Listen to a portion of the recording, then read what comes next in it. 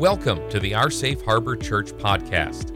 Here you can listen to our Sunday sermon, Monday morning message, and midweek Bible study. We hope you will consider subscribing, sharing, leaving a review, but please be sure to check out our website at www.oursafeharbor.com to learn more about us and find ways to get involved. Our Safe Harbor Church, we are with you wherever you are.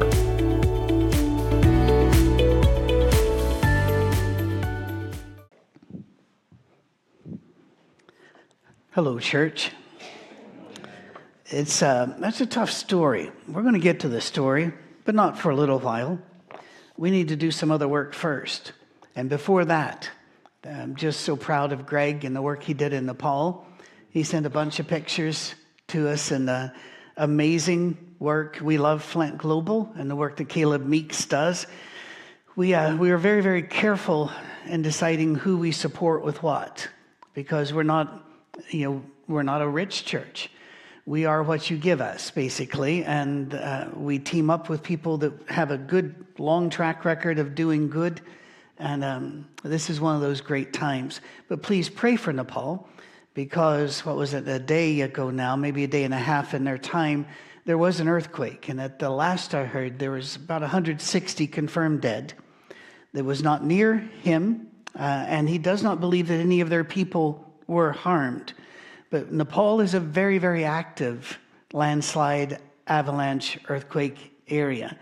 So this is something which is brutal to people who are in the worst of poverty. So please keep them in prayer. And if I understand correctly, Greg's on his way back about now. Yes. So you will get to see him here in person. Also, continue to pray for Israel. I was supposed to be in Israel this week, and the next 2 weeks, the trip was canceled because the planes wouldn't fly over there. And people said, well, you wouldn't have gone anyway. And I said, you just don't know me very well, do you? But we've rescheduled that for the end of next year. Just keep praying for the people of Israel and for Jews around the world who are being hunted openly. And wear little posters to help us remember that these little babies were stolen, are being ripped down by people who are supposed to be our betters. And that is a tragedy. It is an evil. If you can tear down a poster of a kidnapped person, you are evil, and you need to repent. You need to check what you've been taught. And it is mind-blowingly painful to realize that so many families have spent $20,000, $30,000, $90,000 a year sending their kids to places that will teach them that their parents are evil. But we are reaping the whirlwind of this, and we need to address it and to say this is not acceptable and that we may need to be making some serious changes. We had to do that with COVID, didn't we? We had to do that with a switch from brick and mortar churches, which continue to close. And by the way, as check-in, if you would, please, to the live feed. If you're watching on a device, if you are watching on your telly, send us a little note or comment later. But it was wonderful to see Rudy Martinez checked in again today. Rudy was in prison and was supposed to die in prison, but because of the work of some of you and some of our members, I went down and did a talk, or I talked over the Zoom for his parole hearing. I didn't do anything big, but some of our members did big. He was granted parole, sent back to Mexico, where he is now serving the Lord in Leon Guzman, and he greets us every service now. A happy man who is doing well. We've talked about Rudy before, and I noticed right after his check-in was from Epaphras Malali from Tanzania. We got an email from Epaphras this week saying, because I do plan to go over next year because they've asked me to, and I went to my doctor for him to tell me I was too old and he said, nah, go. So I'm going to need a new doctor, but I'm going. I hope to go over next year. And he said that at that moment he was in Zimbabwe sharing our materials with people there. And he said, I hope to bring them down whenever you come. And I'm going, that'd be great, because there are a lot of countries in Africa, and I can't go to all of them. It would be nice to meet some. But all of that's being done on a donated soundstage, solar-powered, and people like you who give. I find that to be stunning. And I just wanted to say thank you, God, and thank you, you. Told my wife it took me a long time to find a job that I was actually qualified to do, and that was built for me, and I think this may have been. Last week, I started by talking about what my favorite songs were, and then led into good and evil and God and evil. So I figured, why not again today? 1965, John Sebastian was a singer-songwriter in the band The Lovin' Spoonful, and he took a 3-chord starting intro into Martha and the Mandelas' Heat Wave. He sped it up. Listen to him, you'll hear it. He sped it up and came up with the tune, Do You Believe in Magic? Now, that's a remarkable feat to me because I'm not a songwriter, will never be a songwriter, and that creativity is amazing. And I've always loved that song for a lot of reasons. It's a good song. For one, it's a good melody, well put together, but I also, because I like magic. I do. I love watching magicians, especially the close-up magic or comedy magicians or juggler. And if there's a comedy juggler magician, I'm there, front row, right where the pens are going.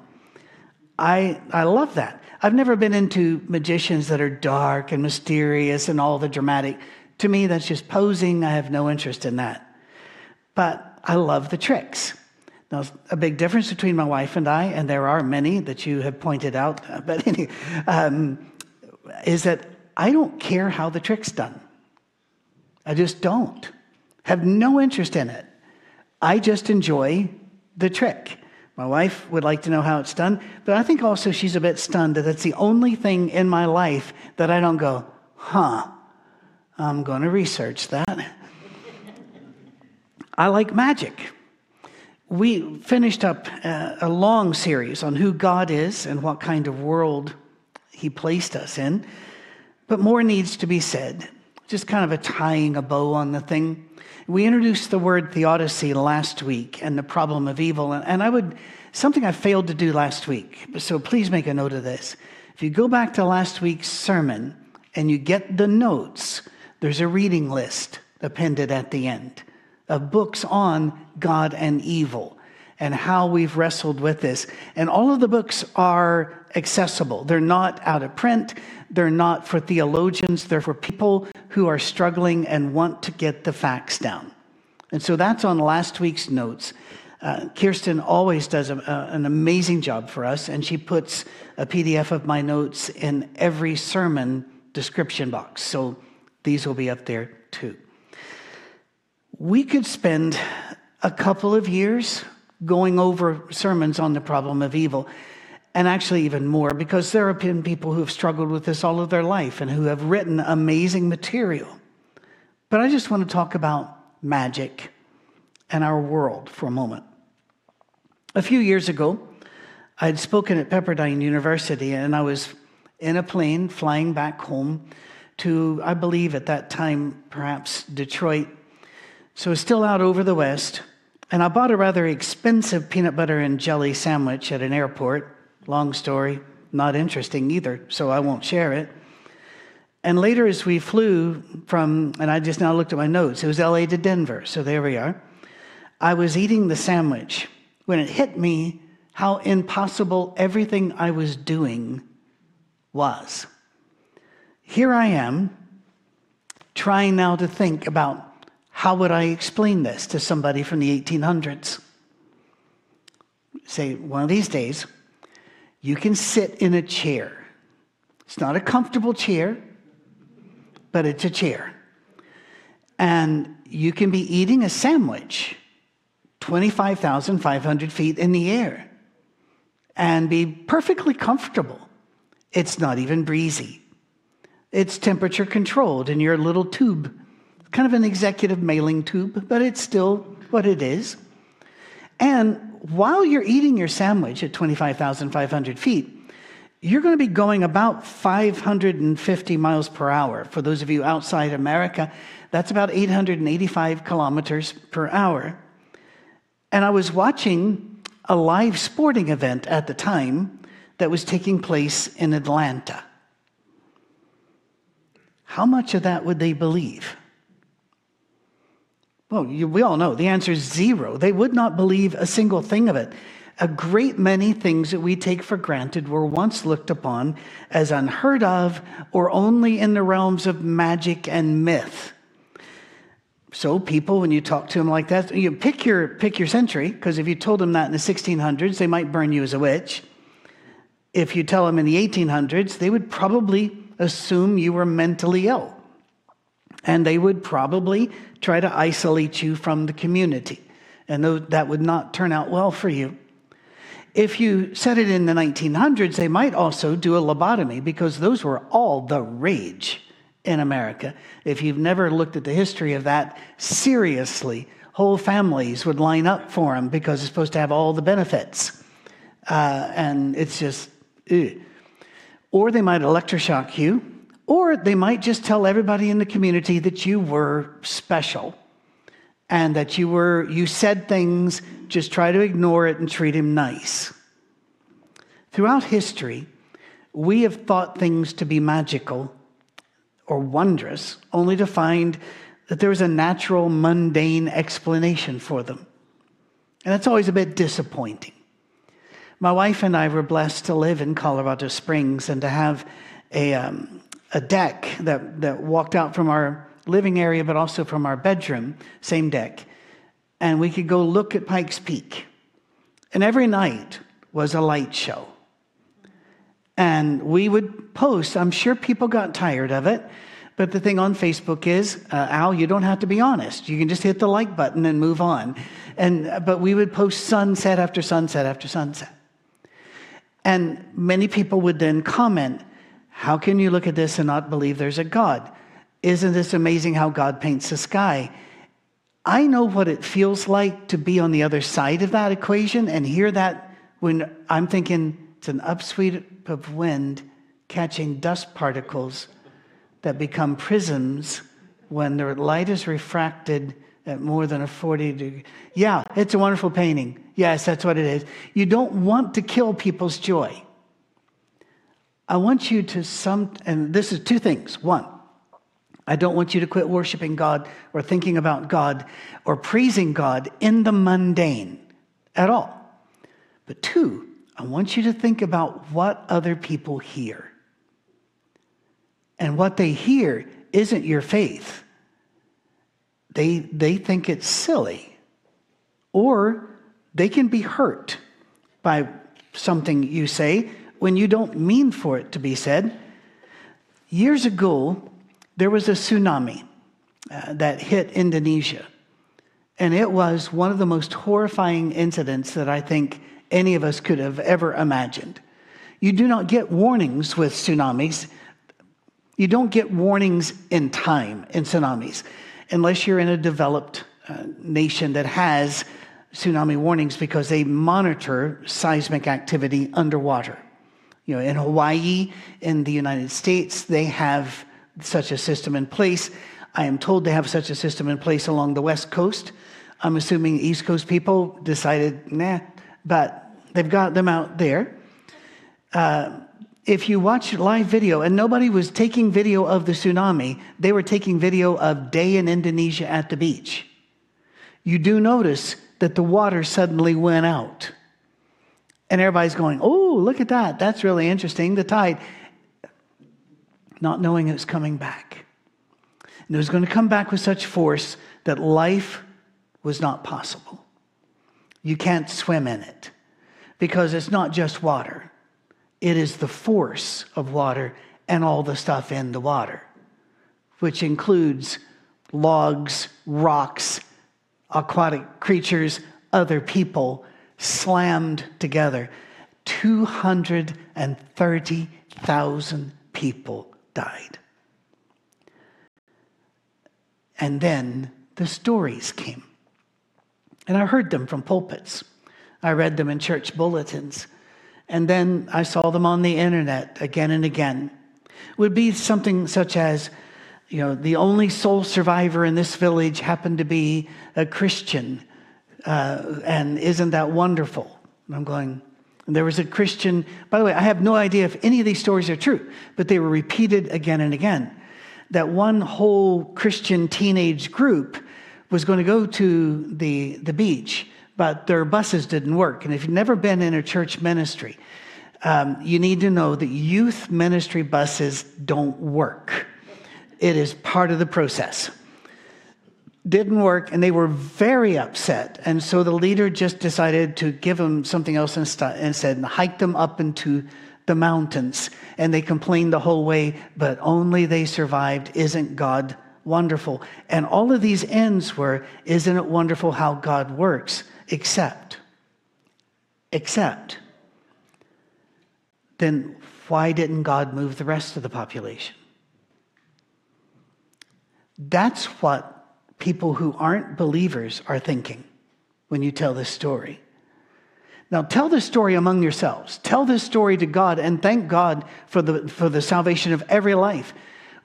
We assume that the nearly 300 hostages that are being held by Hamas as this is being done are being brutalized, maybe being held as, maybe they have died. We don't know. But for everyone that comes back, rejoice. But please remember, not everybody's home yet. Please remember that some people did die in the tsunami, and we should not ignore that while telling our story. We are born, remember last week, in a battlefield, and in a battlefield that we will not survive. Have you ever been delayed because you couldn't find your keys, or because a kid decided a complete wardrobe overhaul needed to be done, or you had a paper that you needed to find? All of these things have occurred to me many, many times. I am the world expert on not remembering where I put what I needed right then, and going around thinking I have looked everywhere, which is ridiculous, quite frankly, because if you've looked everywhere, you've looked where it was. The only thing more ridiculous is when people end those stories with, and I found it in the last place I looked, which is a completely unnecessary statement. Because once finding it, why would you continue to look? But people say things. And I have done this. I have done what I'm about to bring up. And I'm late, and I hate being late. My wife will tell you I am Neanderthal. I am early man. I would rather be 4 hours early to the airport than 1 minute late. And so I'm getting frustrated. I'm in the car finally, and then you hit I-65 or anywhere in Nashville, and boom, traffic is not moving. You crawl, and you crawl, and you come up on the scene of a horrific accident. There are ambulances there. Not sure these things were survivable. And you think, that would have been me if I'd left on time. Have you ever had that feeling? I've had it too. And I'm not proud to say that it took me years before I realized, share that with God. But don't tell that to people, because somebody in the room has lost somebody to a traffic accident. So then what's the natural question to ask? Why you? Why does God love you better than them? Why are you more important to the universe than that person? My child, my mother. You see what I mean? Many of the things we think are statements of faith actually push people away, but they go quietly so we don't know it. They ease out. So we're not aware. They don't get huffy and stomp around. They're just hurt. We use these stories because it explains things and it gives meaning to our life. We are a person that God loves. We are a person that God provides for. That's true. That is absolutely true. Therefore, God saved us. What we felt as our frustration was really the salvation of God. All of that is true. But maybe we need to find a way to say that in a way that involves the other people that were in the accident. Does God care for them? Does he like you better? I don't think he likes me better at all. Because one of these days, I will also leave this earth. I will shuffle off this mortal coil, as Shakespeare said. And there are large varieties of ways that you can do that. And this morning we were talking, one of our soundstage families said, I bet if they were still flying to Israel, you'd still have gone. And I said, yes. And they said, well, I bet Cammie wouldn't want you to go. And I said, that's correct. She wouldn't want me to go. Isn't it dangerous? My response was, we all die. You really need to go into some memory care units and visit, and nursing homes and visits, hospitals and visits, and then decide how long do you want to be here, and what way do you want to leave. You don't really get a lot of input on that, by the way. God doesn't say, oh, I got your request for Tuesday, 4:30. Which I'd love to do. I really would. I'd love to be able to a QR code, hold up the phone to it. Next Thursday. There's some repenting I got to do after I do some bad stuff, but I got till Thursday. You see, it's not, we shouldn't know. We shouldn't know, but we want to know. To atheists and to believers who were in the accident, whose family was lost to the tsunami, to Hurricane Katrina, to terrorists on 9/11, to crime, to disease, these stories fall a bit flat. It is possible to thank God for his provision, to tell each other how much God has done for us, while remembering those left unhealed, unsaved. We need to remember we're giving everybody who hears our story the right to question, why you, not me? It was in the early days of that terribly long, terrible war in Iraq, when one of the first army units that had been deployed and then extended and extended and extended was sent back home. And we were in Rochester, Michigan, just north of Detroit. And Hank was a sergeant, buck sergeant there, and I think that's an E5 in their system. And he and I talked. He wanted to talk to me. He knew that I used to be a shrink, and he knew I didn't do counseling, but that I'd be his pastor if he needed to talk to me, and that I knew a little bit about combat and such and how to recover. And he told me, he said, these are stories I can't tell my mother. And I said, I understand that. And these are stories you never tell your mother. But the first time he was endangered, they didn't even know it. They were sitting on the back of a flatbed truck in the heat. The Iranian border was within sight. And he said, flies started buzzing around us. And it took us the longest time before we realized those aren't flies. Those are bullets. And are coming from the Iranian side of the border. So we can't shoot back. Because Americans are Americans. They have rules. And so they had to get off the truck, and he told several stories. And when he was done, I said, would you share those stories with our Wednesday night group? And he said, yes. And I said, Hank, when you're up there, I'm going to ask you a question, and it wouldn't be fair not to let you know what the question's going to be. Now, you in this room and you watching probably know where it's going to be. I said, I'm going to ask you, why you? Why did you come back with no holes in you? Why you? And he said, I've already thought about that. No, all right, we got a great guy here. Somebody who's got his brain. And we did. He said, when my enlistment's over, I've decided not to re-enlist. He says, I want to go to medical school and help other people stay alive. He said, maybe that's why God spared me. But even if that's not the reason, I figure I'm spared, so I owe something to those who didn't come back. You got to love Hank. You got to love a young man like that, who had already been thinking, not everybody can tell these stories. What do they mean? I want to remind you, again, last week we established that this is not a safe place to be. This world is a battlefield. We will not survive it. We will learn our lessons. We will fight our battles. We will win and we will lose. And sometimes we will win big. But our faith in God does not require us to be Pollyannas, skipping and singing our way through meadows of flowers while closing our eyes and sticking our fingers in our ears, ignoring the pain and the hurt of the planet and the people on it.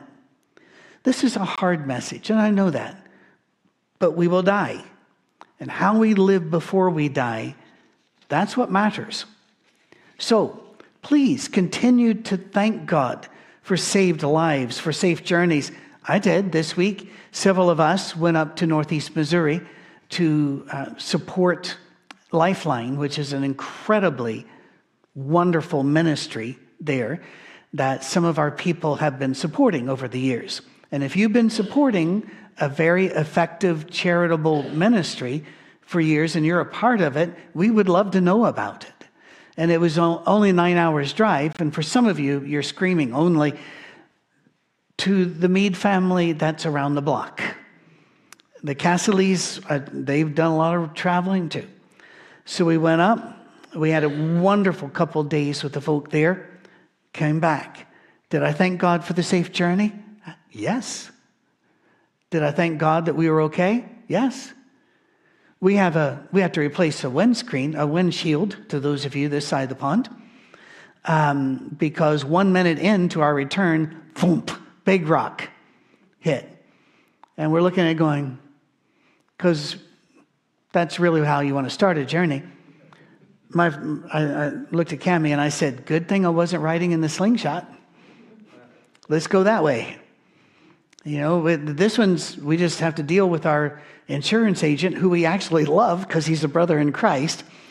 And the other way, Cammie would have to be dealing with the funeral director or something. And I'm going, let's look at it that way.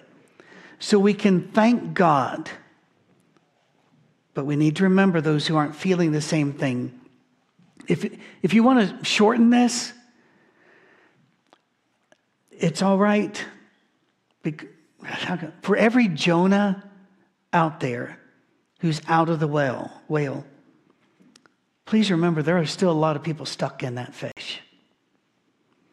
Remember the people stuck in the fish. So we do not vaunt our blessings as a way that God has showered his special favor on us, because what is our job on earth? Well, 2 Corinthians 5 lines it all out, but Jesus shrinks it to love God and love your neighbor as yourself. We need to be the people who help the people still in the fish, rather than spending too much time bragging that we're out. There's another kind, and we're going to wrap this up in a bit, but not in a hurry. So if you'd rather get your whipping, go. And by the way, in most cultures, that's a horrifying story, because the even idea of whipping. I do remember when I was dating Cammie, there was a young boy at that church, got in trouble every service and was hauled out every service. One time he went out screaming at the top of his lungs, "Help, help." And one time I think he decided to go for another angle, and he said, "Y'all pray for me." And I've always thought, all right, I don't know what that kid grew up to be, but it probably involved law enforcement. I saw this shared and shared and shared on social media a couple years now. A tornado had come through that small town, shattered homes. One of the homes was actually shattered and then burned because of the down power line. And as they were going into the rubbish, the only thing not harmed was a nightstand that was charred with a pristine Bible on the top. And they published it by saying, "Isn't it amazing, even in the midst of the worst things, God is showing his providence." Don't. That is pen and ink that you can buy for a few bucks down the store. If he had saved the family, then I think we could post that and say, this family was saved, and we're so grateful for this one while we remember the others. And if you think I'm being really harsh, I'm just trying to tell you that those outside the faith and those inside the faith that didn't have your blessings ache when they hear these things. Because they feel like, well, what are you saying about where I am with God? All I could think about when I kept seeing that pop up was, How do we explain to people a God that saves a book but not the people? I don't think he saved the book. I think fire's weird. Fire burns some things and doesn't others. It's strange. We have to acknowledge that a family had tragedy. I would have rather that we put on social media that our churches decided not to spend money on themselves, but rather to use the money to help the people in this community, watch them helping people in the community. I would have loved that. I think God would have too. There was another one that there was a comedian who, a lady comedian, I'd never heard of her. Evidently, she has a following. And people were recording her act, which used to be, horrifying, but now what are you going to do? And she was saying some jokes about God, and she was being rather insulting toward God, and all of a sudden she collapsed. And you may have seen this because it was all over. It was all over TikTok. It was all over Twitter. It got to Facebook, and people said, "Look, God, that'll teach." And I'm going, No. Do you want to be in a world where God strikes you down when you do something wrong? You see where we're heading to Acts 5 in a bit. Plus, is she the only comedian that was making fun of God right then? That would seem unusual. Comedians do that a lot, don't they? Maybe we shouldn't act like we believe in magic. Maybe we should just say people sometimes die at work. Sometimes people fall off stages. There's a mundane explanation for it. We don't need to explain it. We just need to be there for that woman's family because they're hurting and they're in pain right now. So posting gotchas is not really our job. We are not PR for God. We are co-workers. It is better to open our hearts, empty our wallets, clear our schedules in order to help those in pain, those that have suffered loss, those who are forgotten, broken, unheard, unseen. That's our job. We don't need to spend this for a metaphysical meaning. We just need to be there in the pain for the people in pain. We are not called to explain the storms. We're not called to explain the storms away. We are called to be the representatives of God in the storm. It's a hard sermon, isn't it? And by the way, we're also allowed to say sometimes, I don't know. I don't know why. I don't know why me. By the way, I talked to other soldiers and Marines during that time for years. And most of the time, people would say, I don't know. One Marine, they were pinned down, and the angle of fire, I could go through all of this. They were pinned down, and there was nothing they could do to get out of the middle of a street. And so one of them picked up his, I think it was an M240, which is a machine gun, basically a light machine gun. And he just stood up, knowing and he just emptied the thing. It's a belt fed, so the belt's going through, and it drove off the people that were shooting at them. And they said after the battle, they turned around and looked. It was like a cartoon cutout of a man, all the bullets fired at him, except for this man shape. And I looked at him and I said, how do you explain that? And he says, I don't. And I said, do you think God protected you? He said, I don't believe in God. I went, well, okay. You could have had a great story on social media. And we talked about it. That was right before a wedding of a Marine. So we had several of them to visit with. There's a strange story in Acts 5. Barb read it to you today. I love it when Barb reads to us or prays. This kind of story doesn't repeat itself in Scripture. Certainly not in the New Testament. Scott McKnight, a current theologian and popular writer, referred to things that just kind of aren't, as a blue parakeet, because he likes birds, as any person who is good does. I love birds too. And he would go out and have his cup of coffee in the morning and see the birds. And one day he looks over and there's a blue parakeet. Parakeets are not wild. or for long in America. So this is different. And he talked about when you read through the Bible, sometimes you hit a blue parakeet and you need to pull back and go, what's going on here? The bird doesn't belong. This story doesn't fit our preconceived concepts of who God is and how this works. At least I don't think it does. The closest analog to it would be Uzzah and the ark. Do you remember that one? They're bringing the ark back in triumphantly. It starts to shake a bit, and he might fall off. Uzzah puts his hand on the ark, but you're not allowed to touch the ark, so God strikes him dead. When I was a boy, I wrestled with that even while going to church all those years. It nearly killed me because he was trying to help. Plus, it had been in a guy's house. It had been touched and probably used as an occasional table for years.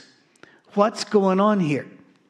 Well, it might surprise you to know that they pretty much figured that one out. They look at it, and the wrong priests were bringing it. They brought it on the wrong kind of conveyance. They were doing everything wrong. And so, okay, we can accept that. But what's going on with Ananias and Sapphira? Because I'm going to tell you right now, none of us here, none of us put in everything we had today. All of us gave. I don't know the money stuff, but I know the hearts of the people here. I know they gave. Somehow, some way, they gave. If we sold something and we put it all in, great. If we said we did, but we didn't, most people would never know. We don't get a lot of people killed in the foyer. We don't have a foyer. That's not the point. We don't have this happen. What is going on here? Now, I've read probably 20 different writers trying to explain this. And I'm going to pick on Gregory Boyd because I like him a lot. And I owe Gregory Boyd a lot because he helped me break free from my unknown Calvinism of my youth, which kept me away from God. And so he knows that. We've met, and I've talked to him about it. He tries to explain this away in his book, The Crucifixion of the Warrior God, 660 pages. Not my favorite one of his, but it's something which he tried. It takes him many pages and layer after layer of assumptions, affirmations, and ideas to get to his two arguments. First, he and others point out it doesn't expressly say God killed them. And I'm going, that seems a bit weak tea, doesn't it? To say, well, they just happened to die and it's been recorded. No, there does seem to be a cause and effect here, doesn't there? Because Peter tells this woman, you're about to die too, and she does. But they're saying it doesn't say that, Peter didn't say that God's going. I'm sorry, that's just weak. And then the other is, God keeps sin away from us because sin is death. All God did was withdraw from them. And I'm sorry, we call that tautology in logic, or circular reasoning, if you want to look at it that way, because frankly, that's the same effect as killing someone. By the way, I've noticed my time's running out, but I want to take a few more minutes. I think we need to. Here's the question. Why just once? Why did God kill these two? And here's the answer. I don't know. I don't think anybody does. There may be those who say, this could be a mythical story put in. I don't think you can do that, especially with Luke. Luke has proven himself again and again to be a solid historian. He got his facts right. So no, but that being true, we would expect to see more stories like this, and we would think it was normative. And here's the kicker, we got to say this. Part of us wishes it was. We'd never admit it, but at some level, we wish God were still really all about killing sinners, as long as they're not us or anyone we care about. But kill the other sinners. It's rather like complaining about a traffic jam while you're part of it. You are contributing to the problem. So are you wanting him to kill everybody else, but not you? But we don't understand. I don't understand why God doesn't strike down the shooter before they enter the school. Wouldn't you, if you were he? Yes. We don't understand why he doesn't strike down the drunk before he hops the curb and kills a kid. We don't understand why he doesn't strike down warmongering leaders of nations who live in gutter in five-star hotels and are worth an average of $12 billion, all of which was sent to their nations for aid, but went to them instead. Why aren't they struck down? Need me to go on? Here's the thing. We got to land this plane, and where this is going, you really need to go. The very fact he doesn't strike them down is a good thing. It means that God has greater patience even with them than we do. He is a patient God. And in fact, 2 Peter 3:15, look it up, memorize that this week. The patience of God is the salvation of man. I've even had people say, why didn't you just get rid of Satan? And I said, is it possible he loves him too? We want God's patience pulled from others without realizing that his patience means our salvation too. He challenges us to love our enemies. And good thing we got that down, right? No.